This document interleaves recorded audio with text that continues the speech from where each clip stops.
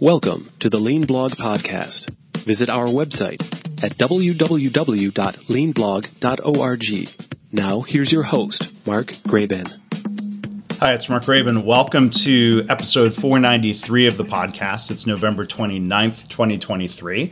My guests today are Gene Kim and Steve Spear. We're going to be talking about their new book, Wiring the Winning Organization. So you can learn more. You can find links to their book and their websites and more. Look in the show notes or go to leanblog.org/audio 493. There's so much we could talk about related to the book and their expertise and applications of the ideas in their book. I think at the end, we all feel like we just barely scratched the surface. We'd like to invite you, the listener, to submit questions. I think Gene, Steve, and I are looking to do a follow-up episode in early 2024. You can email me, mark@leanblog.org, if you have questions for that discussion based on the episode. Get their book and see what questions you have. Always good to talk to them and look forward to doing it again. So again, mark@leanblog.org. You can send me any feedback or ideas you have about the podcast there. And again, the episode page is leanblog.org/493. Well, hi, welcome back to Lean Blog Interviews. I'm Mark Graban. Very excited we're joined today. We have two guests here together, Gene Kim and Steve Spear, co-authors of the new book, Wiring the Winning Organization, Liberating Our Collective Greatness Through Slowification, Simplification, and Amplification. And I got all through that in the first take. So congratulations on the book. Before I tell you a little bit more about Gene and Steve, welcome to the podcast. It's great to have you here. So great to be here. Yeah, Mark, it's good to be here. Yeah. I thought it was going to be like 3 tries. I was going to have to get through the title, Wiring the Winning Organization. Joining us here for the first time, Gene Kim. He's a Wall Street Journal bestselling author, researcher. He's been studying high-performing tech companies since 1999. He was founder and CTO of Tripwire for 13 years. He's the author of 6 books, including The Unicorn Project, co-author of the Shingo publication, award-winning Accelerate, and others. He has been the founder and organizer of DevOps Enterprise Summit, which, Gene, I saw an email earlier and I didn't update the intro. This event has a new name. No. It's all good. It's all good. Tell us about the new name for the event. It's the Enterprise Technology Leadership Summit. And I think the observation is that, kind of the aperture of the conference has kind of moved on between just dev versus ops to, the stuff in between, dev and QA, and also the stuff afterwards, operations and stuff before it, business and so forth. So, really, it's been a conference about experience reports of technology leaders transforming their organizations, often with their business counterparts. So it was time. We kind of made so many comments over the years saying, this is not the way I talk about the conference to other people. It's really about a leadership conference. So anyway, that was a long time coming, and finally made the change. Yeah, well, good. We'll put a link to that in the show notes, and hope people check that out. Gene's joining us from Oregon, and we're also joined, coming to us from Massachusetts, Steve Spear. Steve, this is your 6th time, I believe, on the podcast. You're the guy who returns my calls, Mark. What can I do?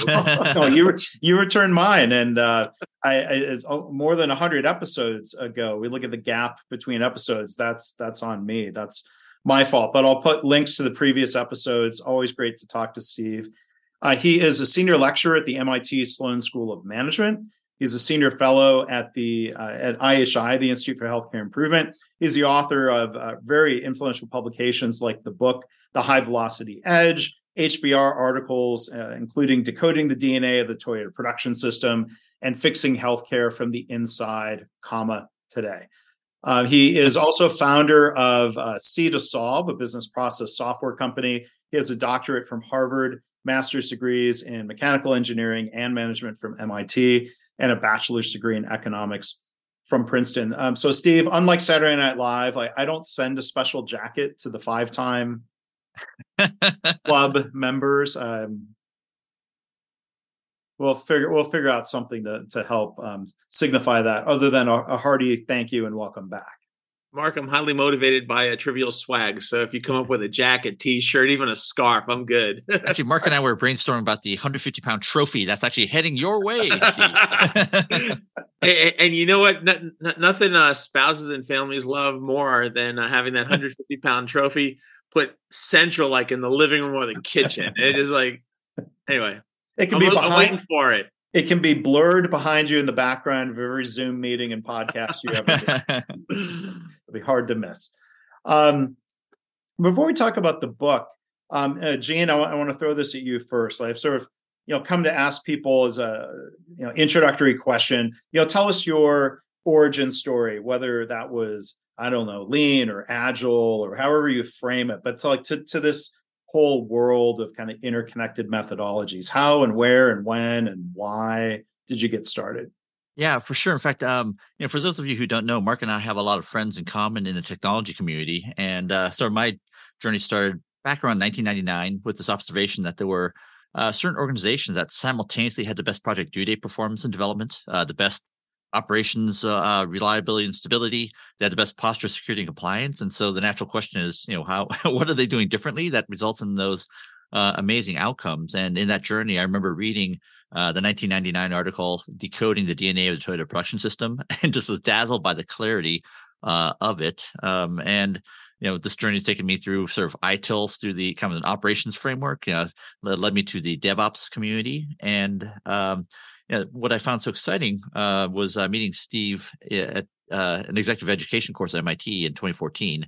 And that was just changed my worldview. And it made me realize there was so much that I didn't see. And, hopefully we integrated some of that into the DevOps handbook. But it's been so rewarding working with Steve over the past 3+ years, really trying to answer this question of what is in common between DevOps, Agile, the Toyota Production System, lean, safety culture, and so much more. And, I think the a phrase that Steve uttered that just forever I'll carry around is, they're all incomplete of a far greater whole. And so that's what we tried to put into Wiring the Winning Organization. Yeah. And real quick, for all the different terms there, not everybody listening has that software or tech background, and I don't even know. So I'm going to ask you just for myself, what is DevOps in a nutshell? Yeah. In fact, I would say the kind of pre-Wiring the Winning Organization, I would say it is a set of architectural practices, technical practices, and cultural norms that allow organizations to do tens or hundreds of, or maybe even hundreds of thousands of deployments per day, like at Amazon, right? While preserving world-class reliability and stability. And, I think the way they do that, which is, this is in a world where most organizations, 10 years ago were doing maybe one release a year, and it was, often a terrible, resulting in terrible outcomes. Think healthcare.gov. That was just unthinkable, irresponsible, maybe even immoral. And yet, if you take a look at the techniques they were using, I think that you would recognize so much of it in the Toyota Production System. The small batch sizes, single piece flow, linearized processes as you go from development to QA to operations, and information security baked in at every step. How am I doing, Mark and Steve? Yeah, right on. That sounds good to me. I don't know. Like I said, I don't know to grade your answer. So, but thank you for we might be able to dive back into that as we talk about different concepts from the book, if that helps illustrate things. Yeah.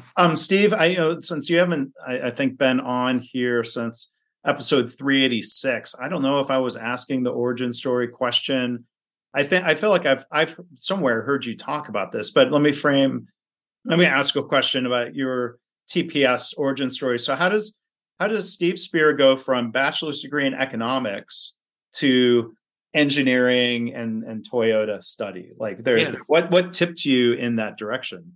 Yeah, no, thank you. I appreciate the question. So I'm of the generation which is sort of post Cold War that I got out of college in the intense rivalry of the 50s, 60s, even early 70s between the U.S. and the Soviets and their respective domains.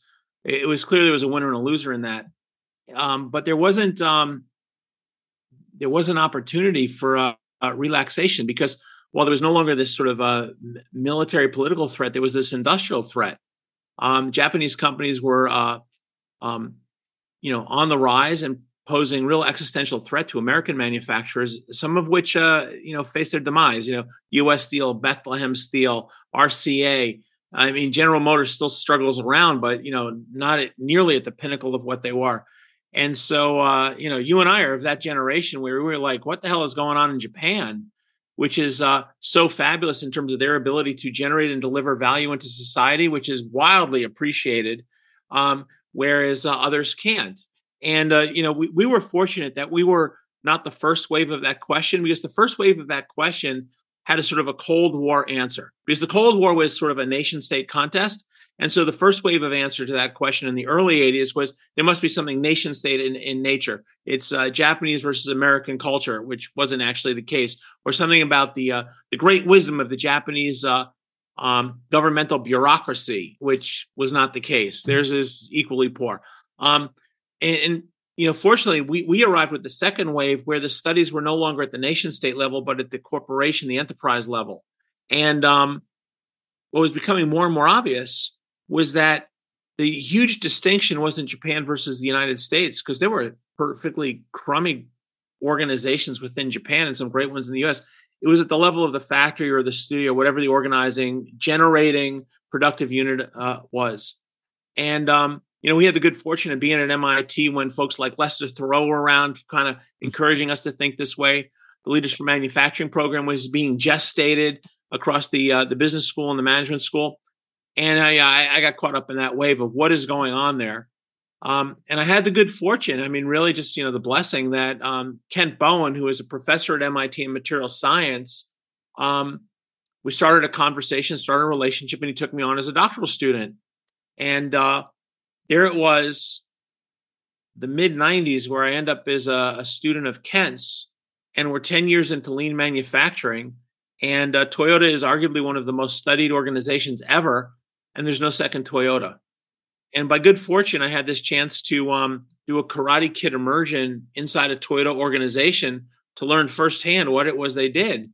And this was the huge freaking epiphany. And I'm going to connect it right back to what Gene was working on at the time, is I went in like a lot of people thinking, oh man, they must have some production control algorithm or something like that. It was in the math, it was in the robots. And what I came to appreciate, unfortunately not as quickly as I wish I had, but what I finally came to appreciate, that they created the ultimate learning machine, that they had established themselves in the way they organized the work of many, many people in a way that people were seeing and solving problems with a rapidity, a breadth, a depth, which no one else could match. Now, what I want to carry this over to Gene's work is, we hit the Sloan School right around the time that MIT was the host for the International Motor Vehicle Program, which, generated the research to show these enormous disparities between the quality, productivity, agility, et cetera, that a handful of Toyota factories could achieve versus everyone else. And that was that program that coined the term originally, lean production, that became lean manufacturing, right? Gene was doing on his own the same, trying to understand disparities. And if you look at the International Motor Vehicle Program, it was a study of 186 plants and and Gene was on his own doing the same thing across the projects of his type, where first he documented the enormous disparity between what was not good and best and worst, but typical and outstanding. And then he started to dig around to try and figure out what explained this enormous gap between the very best and everyone else. And I think he was arriving at the same conclusion. It was the learning dynamic that separated the best from the worst. And so at some point, Gene and I have a common acquaintance of a guy who's just a phenomenally good connector, this guy, Tim Taylor. I'm saying his name because everyone on your show probably knows him, because everyone's removed by like 2 degrees of separation. He knows everybody or knows someone who does. But he made the introduction, said, you guys should start talking. That was 2014 or so, and we've been talking since. And a couple of years ago, whether it was someone in his family or mine said, would you stop talking and start writing? And so we did. Well, so that leads into what I wanted to ask you next. So we heard some of the origin of, Gene had been reading your work, Steve, and then you met. And tell us more then. I was going to ask about how your paths became intertwined here to work on a book together, because that's a big commitment there, work wise. Yeah, so I'll just do a short version on this and then kick it over to Gene.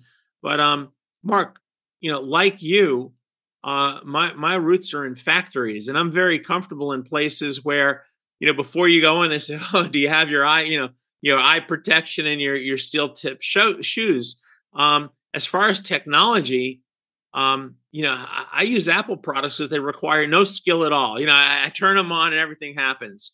And Gene was coming out of an environment which I understood not at all. I mean, that's actually not an exaggeration. Yeah, not at all. And yet when I listened to him talk and he got past a description of the technology being used and he started talking about the organizing principles, that's a little foreshadowing of our layers, Gene, right? But when he started talking about the organizing and the management principles, it was like, holy crap, he's talking exactly the same ideas that I was but being immersed in at Toyota and immersed in great places like Alcoa. And that just fueled the conversation, because we're talking exactly the same language about what I thought were two completely different things. But over to Gene. Yeah, in fact, I mean, I'll just characterize the working relationship with Steve as, the most intellectually challenging but rewarding relationship I've had ever. And, just to maybe kind of get concrete, I mean, here's some of the kind of epiphanies that have come up over the last couple of years.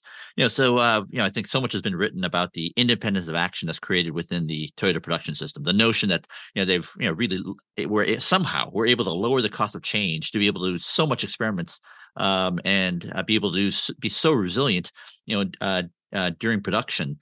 And so, that is actually something that you see in great engineering organizations, where they're able to do so much more with such a dramatically lower cost of change. So, we could certainly derive some of the similarities there. But another sort of key aha moment is that there's another independence of action that happens on a total orthogonal axis. So we're talking about independence of action within sequential processes. There's actually a whole other category where we can create independence of actions for parallel processes. And so, that's so much based on the work of Dr. Carlos Baldwin and Dr. Kim Clark around their study of the System 360 project at IBM. So that's a modest $5 billion project. So that's $20 billion US in current dollars that, created the basis of, dominance in the computer industry. And it turns out that's exactly what we saw happen at in Amazon in the 2000s. And, so Amazon had 2,000 engineers. They were able to do maybe hundreds of deployments per day in the early days of their e-commerce property, but that sort of ground to a halt as they kept on adding product categories to the point where they're only doing tens of deployments, software deployments per year. And so that's what led to the famous creation of 2 pizza teams, the Jeff Bezos memo, saying, we want teams no larger than can be fed by 2 pizzas, able to work independently of each other with no communication coordination, as opposed to spending all the time communicating, coordinating. And so in the same way that independence of action creates, this dazzling amount of ability to innovate and to adapt, we can do that similarly in parallel systems, like in software. Steve, how am I doing? It's fantastic. And Mark, if you'll indulge me here, I want to pick up on something Gene was saying, is that the opportunity to embed inside Toyota was a once in a lifetime experience for me. And what I came to appreciate was they were designing systems, and you and I know this going through business school, right? That the influence is, you're supposed to think about the efficiency of the flows of materials through machines. And what I came to appreciate in this immersion is that they were designing the material and the machines and their flows around the human mind. That is there clarity of purpose? Is there clarity of approach? And is there clarity of error so that the system can be rapidly self-correcting? And it was such a mind-boggling thing to realize that this is what was going on. It was designing around the human mind and the potential of the human mind to be creative and have ingenuity and recognize problems that hadn't been recognized and generate solutions that previously didn't exist. And now I'm going to tie this back to Gene's comment about the Amazon 2 pizza thing. So it's rare that you encounter an organization which says, what we're going to do is gain our competitive advantage by creating conditions in which people's brains can be put to the best possible use. So Toyota, and in fact, if you go back through Taiichi Ohno's seminal book from 1988 in English, 1978 in Japanese, and you read it with an eye towards what he's really saying, he's not talking about manufacturing processes. He's talking about manufacturing conditions that allow people to make intellectual and creative contributions. So that carried over to Toyota.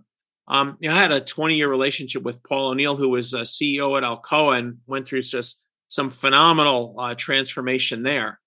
And when I had the advantage of being mentored and tutored by Paul O'Neill. And one of the things he said, look, it was simple, which is, if you think about the complexity of the processes and the sprawl of the organization, he said, no, my competitors, when someone showed up every day, they said to the body, put your lunchbox, your coat, and your brain in the locker and bring your brawn out onto the shop floor. And Paul O'Neill said, all I had to do was say to the bodies, thank you for bringing 30,000 brains into my enterprise, because now I outnumber the bad guy, right? The competitors.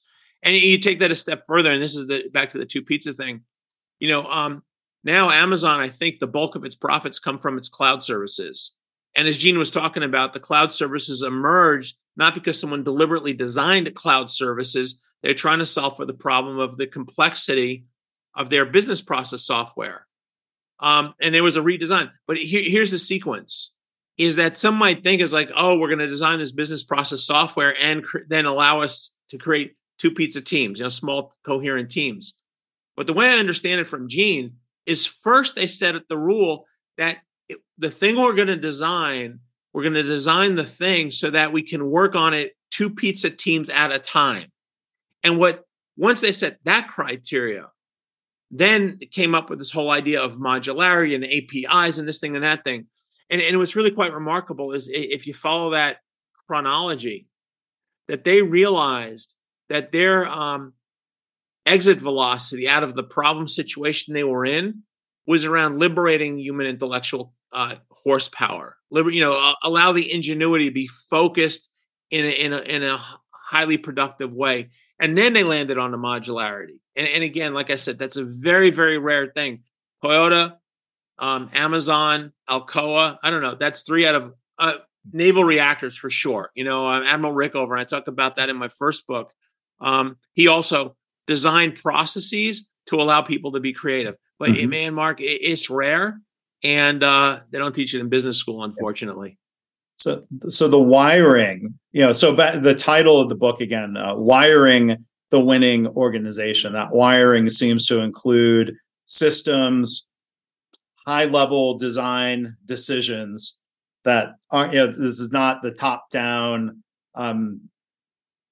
genius at the top making every decision for everybody. The subtitle talks about, you use the word liberating, Steve, liberating our collective greatness. And then I think we'll have time to get to, the how. Like it's a rich title and subtitle. Like we can talk for an hour just unpacking the title. But I wanted to ask one follow-up question though about wiring. And I know this has happened a lot of people studying whether it was Toyota or some health system that people thought was maybe going to be the Toyota of healthcare. Gene, there's a chance to ask you if this happens with other tech companies, but people get enamored with one piece and like, oh, that's the magic beans. So my question is, how many people copied two pizza teams and failed spectacularly because they didn't understand the rest of the wiring? Yeah. How about this as a sequence? Gene, you can answer Mark's very particular question about how many failed. I'll just take a guess that most, because so many people try to copy Toyota and there's no good imitators. And then what I was thinking is, I explained the concept of the wiring, and you explained the concepts of danger and winning zone. So actually, why don't you take it all? I'll just riff off of you. I think maybe let's set the stage for the foundational concepts in the book that I think that we find so rewarding.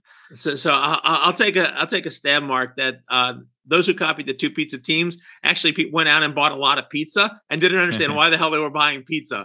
And if you were the dude who owned the pizza store down the block, you had like 6 months of just like profits you couldn't imagine. And then you wonder what the hell happened to the pizza. And that's because they said, oh no, it's not pizza, it's falafel or whatever, So it's anyway. But anyway, so the concept of wiring, I'll tell you where it comes from, is that in the book we talk about a big focus. The book is focused around the individual and their ability to be creative in a productive, contributory fashion. And we say, most organizations think about where people focus their ingenuity, and we say there are 3 layers. The first layer is the object in front of them. And look, trained as an engineer, if you're a mechanical engineer, you learn to think about the design, the structure of a gear. If you're a geneticist, you think about the design and structure of DNA. Whatever it is, you think about the object in front of you. And, I guess the IT people, which Gene is representing, they think about code or something or whatever they do on their little keyboards all day.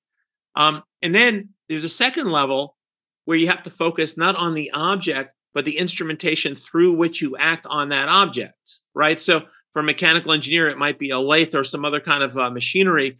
For a geneticist, it might be the CRISPR technology, but it's the instrumentation through which you act on that thing.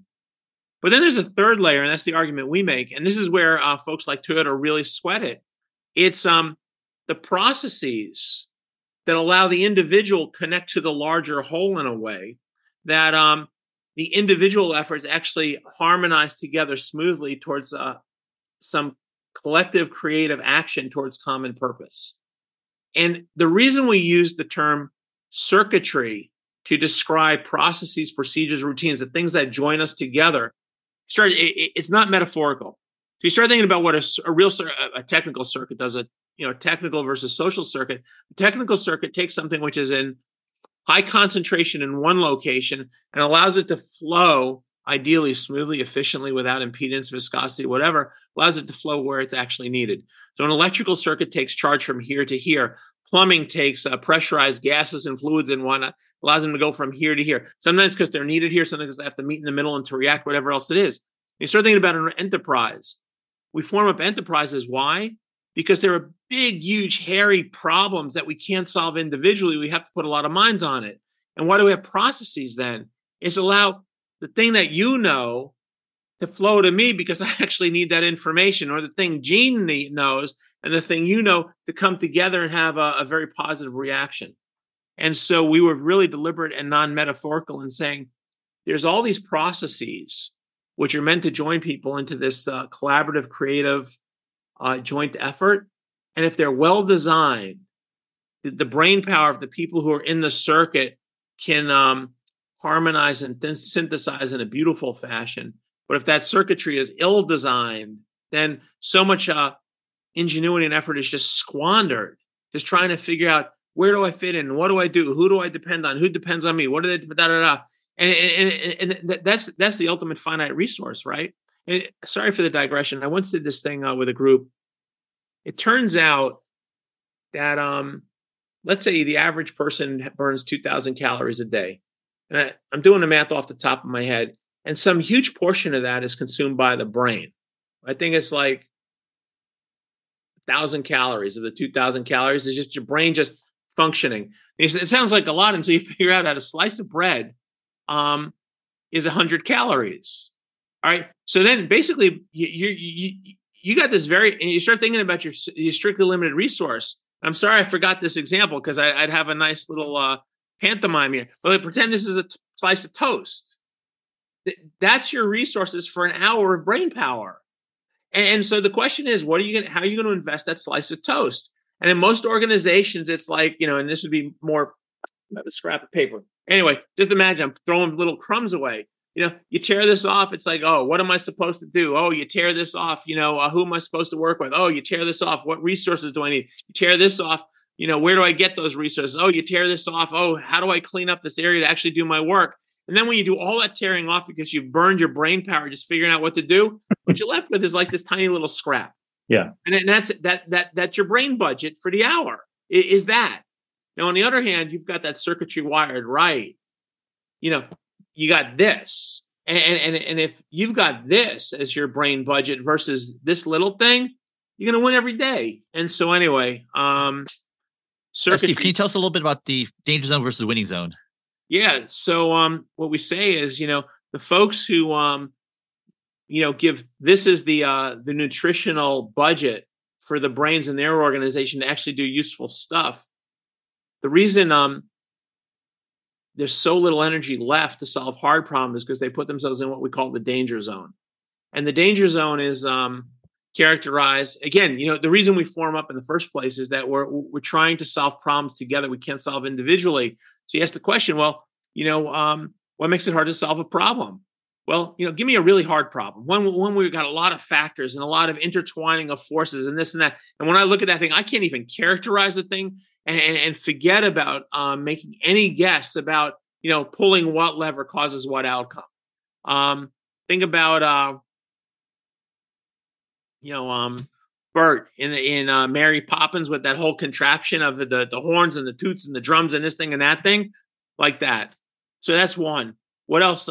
Well, if you're going to ask me to solve a problem, give me very little time. So I got no time to really think it through. I just have to go whatever muscle memory, habit, routine, bias, apply that onto the problem because I can't, no time to be creative. Raise the stakes of the situation. So my heart is pounding. I know if I get the wrong answer, poof.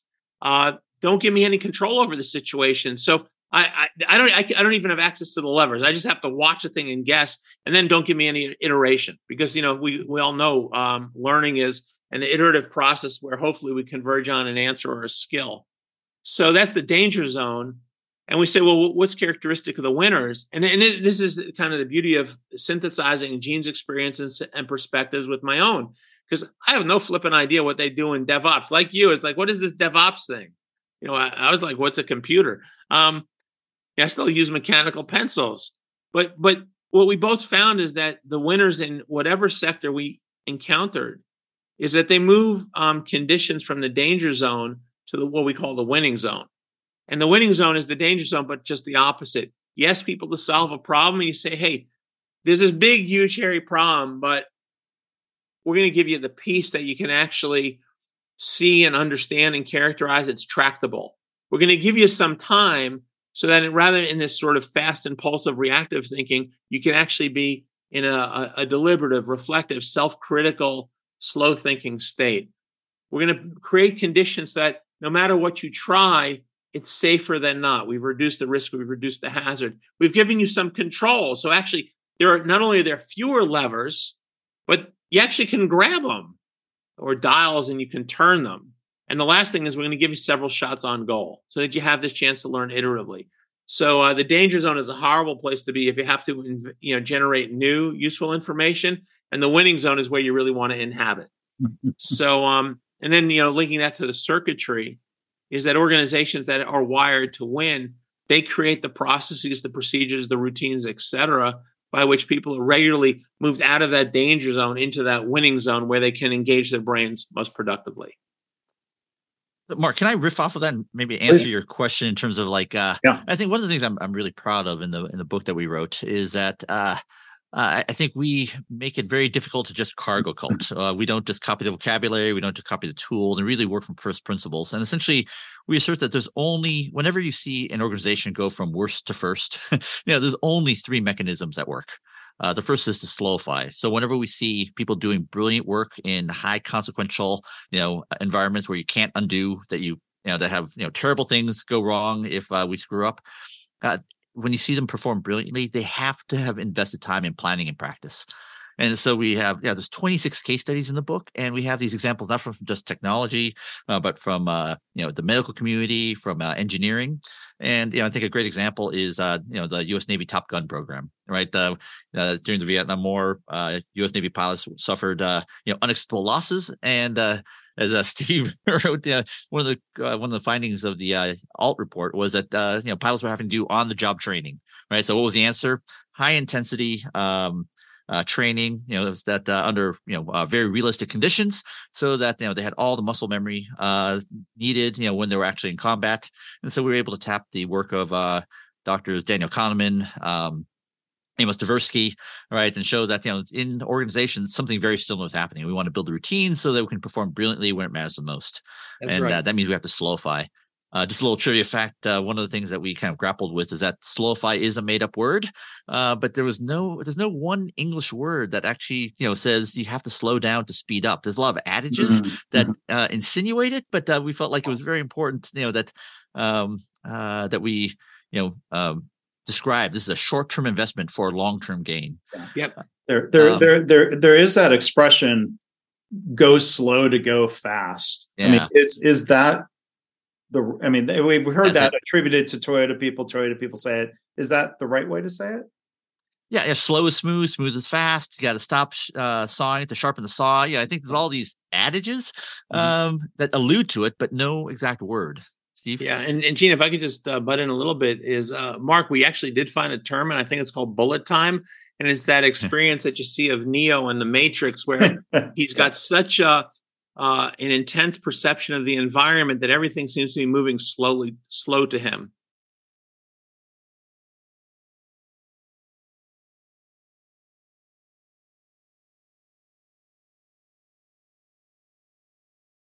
One of your three main mechanisms. Bullet time is really a lousy word. Right. And it turns out that Kahneman and Tversky, with this whole notion of thinking fast and slow, and this idea that fast thinking has a time and place, but at other times it's really, it'll compromise your performance. So to use the term that builds off their idea of thinking fast and slow, slowification was I think a very accurate representation of our indebtedness to their research. So I wanted to ask about, well, so for one, can I finish that just so like this? One of the three, can I give the other two names just so that we can? Yeah. So Slowify is like one dimension. The second dimension is how do we make sure that the problems are actually easier to solve? So take those wildly complex problems that are highly coupled, right? So some of the work of the nuclear reactor safety guy. I have this book on my shelf, the Charles Perrow.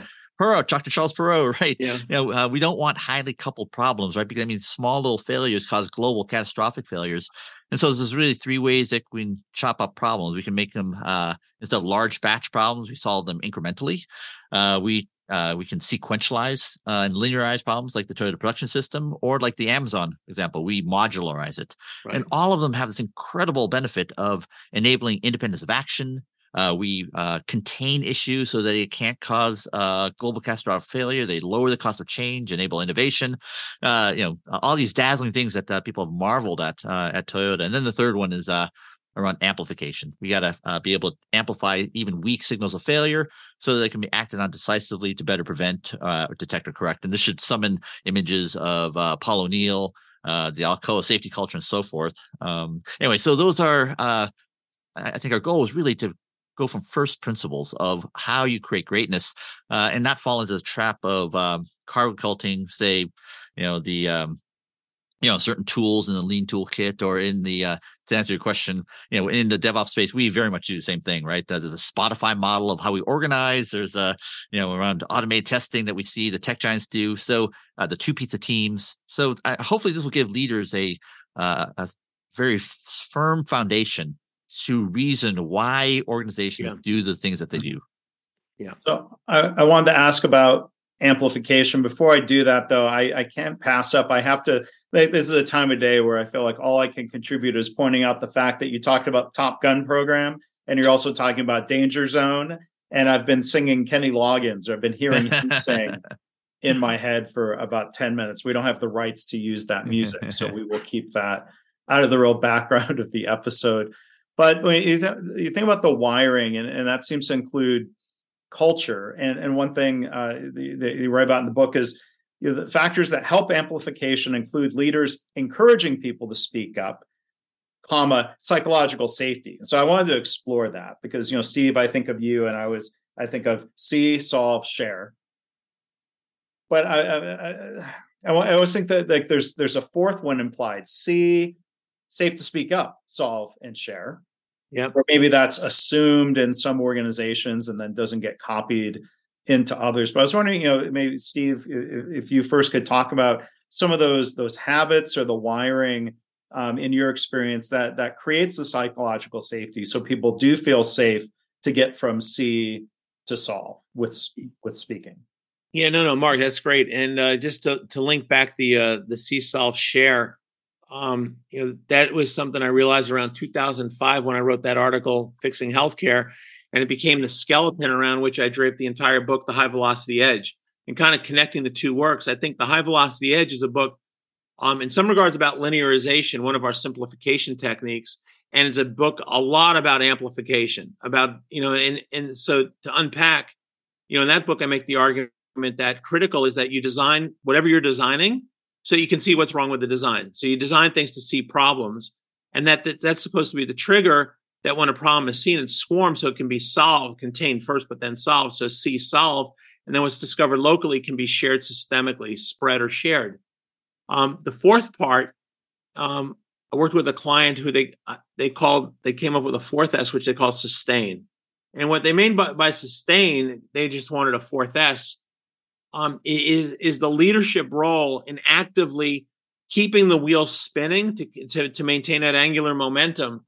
Because just like you pointed out, is that the whole notion of raising one's hand to say, yo, this is not working right now. I see the problem and I'm calling it out. That's not a natural act. It's certainly not a natural act in traditional Japan, which was coming out of samurai culture and the militarism, through the 40s.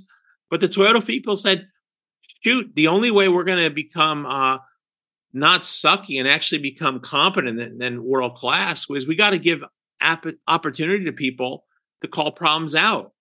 And we're finding this, Mark, I'm sure you find this everywhere you work, and Gene too, which is the pivotal moment is when the most senior person is consistently present in the workplace. And they say, what are you working on now? And what is compromising your best effort? And we're doing this in a place right now where a guy shows up every day and people say, ooh, what's that senior person doing there? And that took weeks of just culturization where it's like, oh, he's here again. Oh, he's here again. Well, I guess it's just normal for him to be there. And then he started asking, what is compromising your ability to do an outstanding job? And people started telling him. And then what's the next part that's so critical, Mark, is he responded to it. It's not just like, call it out, but call it out. Two digressions real quick on this. We had a doctoral student who wrote his dissertation, compared two plants, both had andon cords. And in one, no one ever pulled the andon cord. And the other one, it was being pulled every 40 minutes by every individual. And the thing was, the place that no one pulled the andon cord, they should, because they sucked. I mean, they were terrible quality, productivity, problems there all the time. So he goes in there and says, why don't you ever pull this cord? And they said, oh, no. Well, one guy says, well, I was pulling it because I didn't have materials. I didn't have instructions. I didn't know how to do my work. I pulled the cord. No one showed up. And then his colleague says, well, it's a good thing no one showed up, because let me tell you what happened when I pulled the cord. Oh, they showed up all right. Yeah. Now, in the other, in the factory where people pulled the cord all the time, he said, well, how come you're pulling it all the time? They said, because we start with the assumption that the environment should be designed that I can succeed, right, to do something valuable that I'll be appreciated for. And they've told me if that's our baseline that is designed for me to succeed in a way that I'm appreciated, they said, if we violate that, let us know. And what's the response? When he pulls the cord, that someone shows up and says, ooh, Mark, oh, Gene, what's the problem? How can I help? So anyway, Mark, to this point, you're absolutely 100% right. This whole, it's not even the safety, it's the encouragement and the reward to raise the hand. And where does that come from? It's from the senior leader who's present, persistently present in a very empathetic way. Yeah. Well, I want to give a quick shout out, because your story of the factory of why don't they pull the andon cord touches on the two things. I don't know if you're familiar at all with Professor Ethan Burris from University of Texas at Austin. He's done research of why do employees choose to not speak up, and it's not, if it's not the fear factor, I get yelled at. It's the futility factor of I pulled the cord and nothing happened, so I stopped. Right. Yeah. Why bother? It's a waste of time. It seems very universal, sadly, in research that those factors keep coming up. Yeah, if I can add one thing, I think one of the neatest kind of data points in my journey, it was a project called Project Oxygen, and I think before that was called Project Aristotle at Google. And essentially, it was this multi-year study that spanned over 600 teams and really trying to ask what makes great teams great. And they found that one of the top predictors was really, it wasn't sense of mission. It was really around, to what degree do people on a team feel safe to say what they really think, without feeling like that they're going to get ridiculed, made fun of, marginalized, etc. And they found it not just in the engineering teams and software teams, but also even sales teams. And so this is actually repeated year over year. And so when we did the state of DevOps research, a cross-population study that spanned 60 years, 36,000 respondents. Again, there were like two factors that predicted this amazing performance. One was that notion of organizational safety, right? The ability to say what you really think, and the second was architecture, right? In other words, how do we wire our organizations that really dictate how easy is it for us to do our work easily and well? And I just love this quote that we put into the book. Winston Churchill once said, we shape our buildings and thereafter they shape us. And so too with the systems that we create, the management systems that we have to work within, we shape it, and then forever after it shapes us. And really, I think the goal of the book is to show what are the most important things to get right. And there are only three, right? And really make the case of why each one of them work, that hopefully people will recognize when they survey the Toyota Production System, Lean, Agile, DevOps. They all have common mechanisms at work. Yeah. High reliability organizations and all the other acronyms and terms and re-engineering and this and that. If you read deeply into them, the ones that have substance, they all come back to, we either change the conditions in which people are asked to solve problems. That's the slowification. We've actually changed the nature of problems themselves so they're easier to solve, the simplification, or we've just made it so obvious that you have to draw attention on the small thing versus not, and you respond to it. That's the amplification. And we even have a nice Venn diagram in the book, which we repeat a couple of times, which just shows how each of these very popular practices and tools, how they're at least one, but typically some combination of two and even three of slowification, simplification, and amplification. Mm-hmm. And, it seems like in any of the study of other organizations, there's just the risk of people getting a part of it. They installed the andon cords and didn't behave the same way as leaders might at Toyota. You write about, you talked here about frequent site visits by leaders. Well, I've been in manufacturing companies where you didn't want the leaders going there because they weren't going to behave the way that, I think one quick story of like, trying to play defense of keeping a vice president of Lean Six Sigma away from a shop floor team, because it's just the real quick story of like, this is why I'm thinking like Go to Gemba is not a panacea of, we were kind of trying to guide him as we walked down the stairs and out in the factory. We're like, okay, we're going to an area, but this one machine's been down for like a day and a half. So it's just bracing him for what he was going to see. Well, he started going on this rant of like, well, we need to send those workers home early because then they'd have incentive to get the machine up and running again. And I'm like, this machine was older than me. At that point, the machine was like over 30 years old. And I mean, this guy was just so far out of touch with any of it. We're like, please, no frequent site visits by him. Right.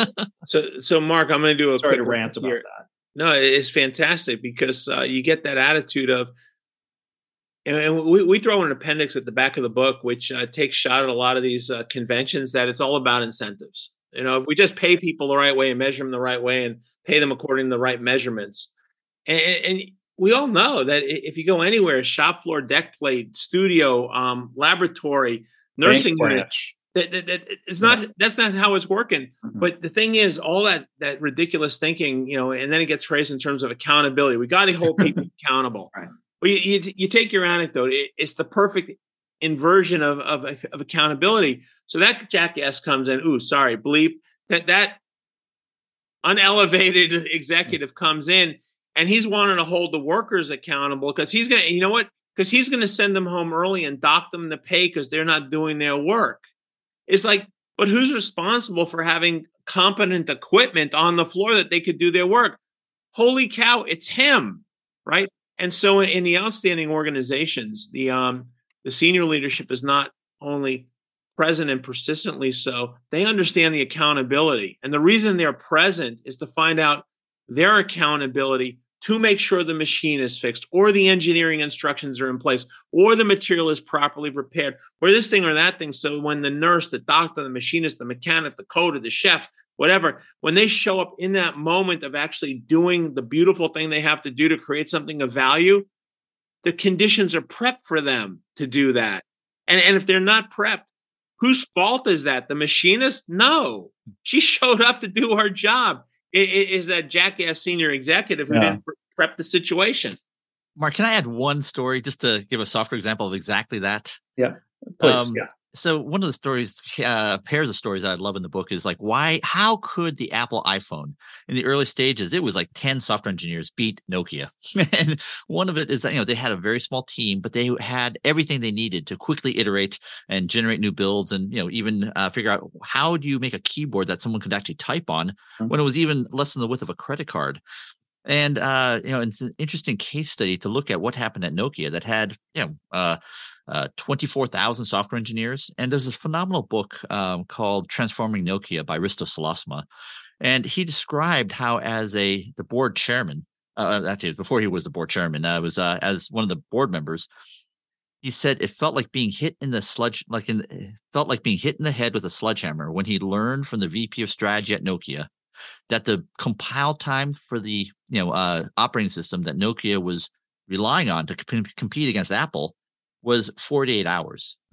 Because he said if any engineer took 48 hours to learn whether change worked or would have to be redone, then all of this operating system was an illusion. And so so he said, when I got to talk with him, I asked him, it seems like it's such a tactical measure, 48-hour compile times. How did you detect that as a signal that was important to you as a board member? And he said, in any organization, you have to ask who is doing the most important work of the organization. And then how easy is it for them to do their work? And when he heard 48-hour compile times as a former developer, he said, it's impossible, right? For them to actually get, that's just one piece to actually put together the whole and see if it actually worked together. Took 2 weeks. And he said, there are two reasons why this could be the case. Senior leadership didn't know, and that's a problem. Or senior leadership did know, and that's even a bigger problem. And that led to the firing of the CEO. And it's just, I think to Steve's point, I think what we need in these leaders are systems thinkers who can see the wiring of the organization and detect these sometimes weak signals of failure and do the right thing so that people can do their work easily and well. Yeah. I apologize that we have kind of a hard cutoff here time-wise. I would enjoy carrying this on. Maybe we can do this again after the first of the year and get questions or input from people who've started reading the book. And you open invitation, one or the both of you, or heck, I could just open up a Zoom room and it's a fireside chat with Gene and Steve, and I'll just get out of your way. But it's always a pleasure talking with you both. Gene, I'm glad we could record it here in this venue. This is the first time, right? I had to go and double check that. Absolutely. Okay. But let's not let it be the last. You're not quite close to Steve's giant trophy level of guest appearances. But again, today we've been joined here by Gene Kim and Steve Spear, co-authors of the new book, Wiring the Winning Organization, Liberating Our Collective Greatness Through Slowification, Simplification, and Amplification. 2 for 2 on that. So thank you for being here. Thank you for the book. Can't wait to get deeper into it, even though my questions may have implied I only got through the title on the front cover. But thank you. This is great. Thank you, Mark. Thank you both. This has been fun. Thank you. Thanks again to Gene and Steve. Look for links in the show notes, or you can go to leanblog.org/493. If you have questions for them for a future episode, you can email me, mark@leanblog.org. Thanks for listening. This has been the Lean Blog Podcast. For Lean news and commentary updated daily, visit www.leanblog.org. If you have any questions or comments about this podcast, email Mark at leanpodcast@gmail.com.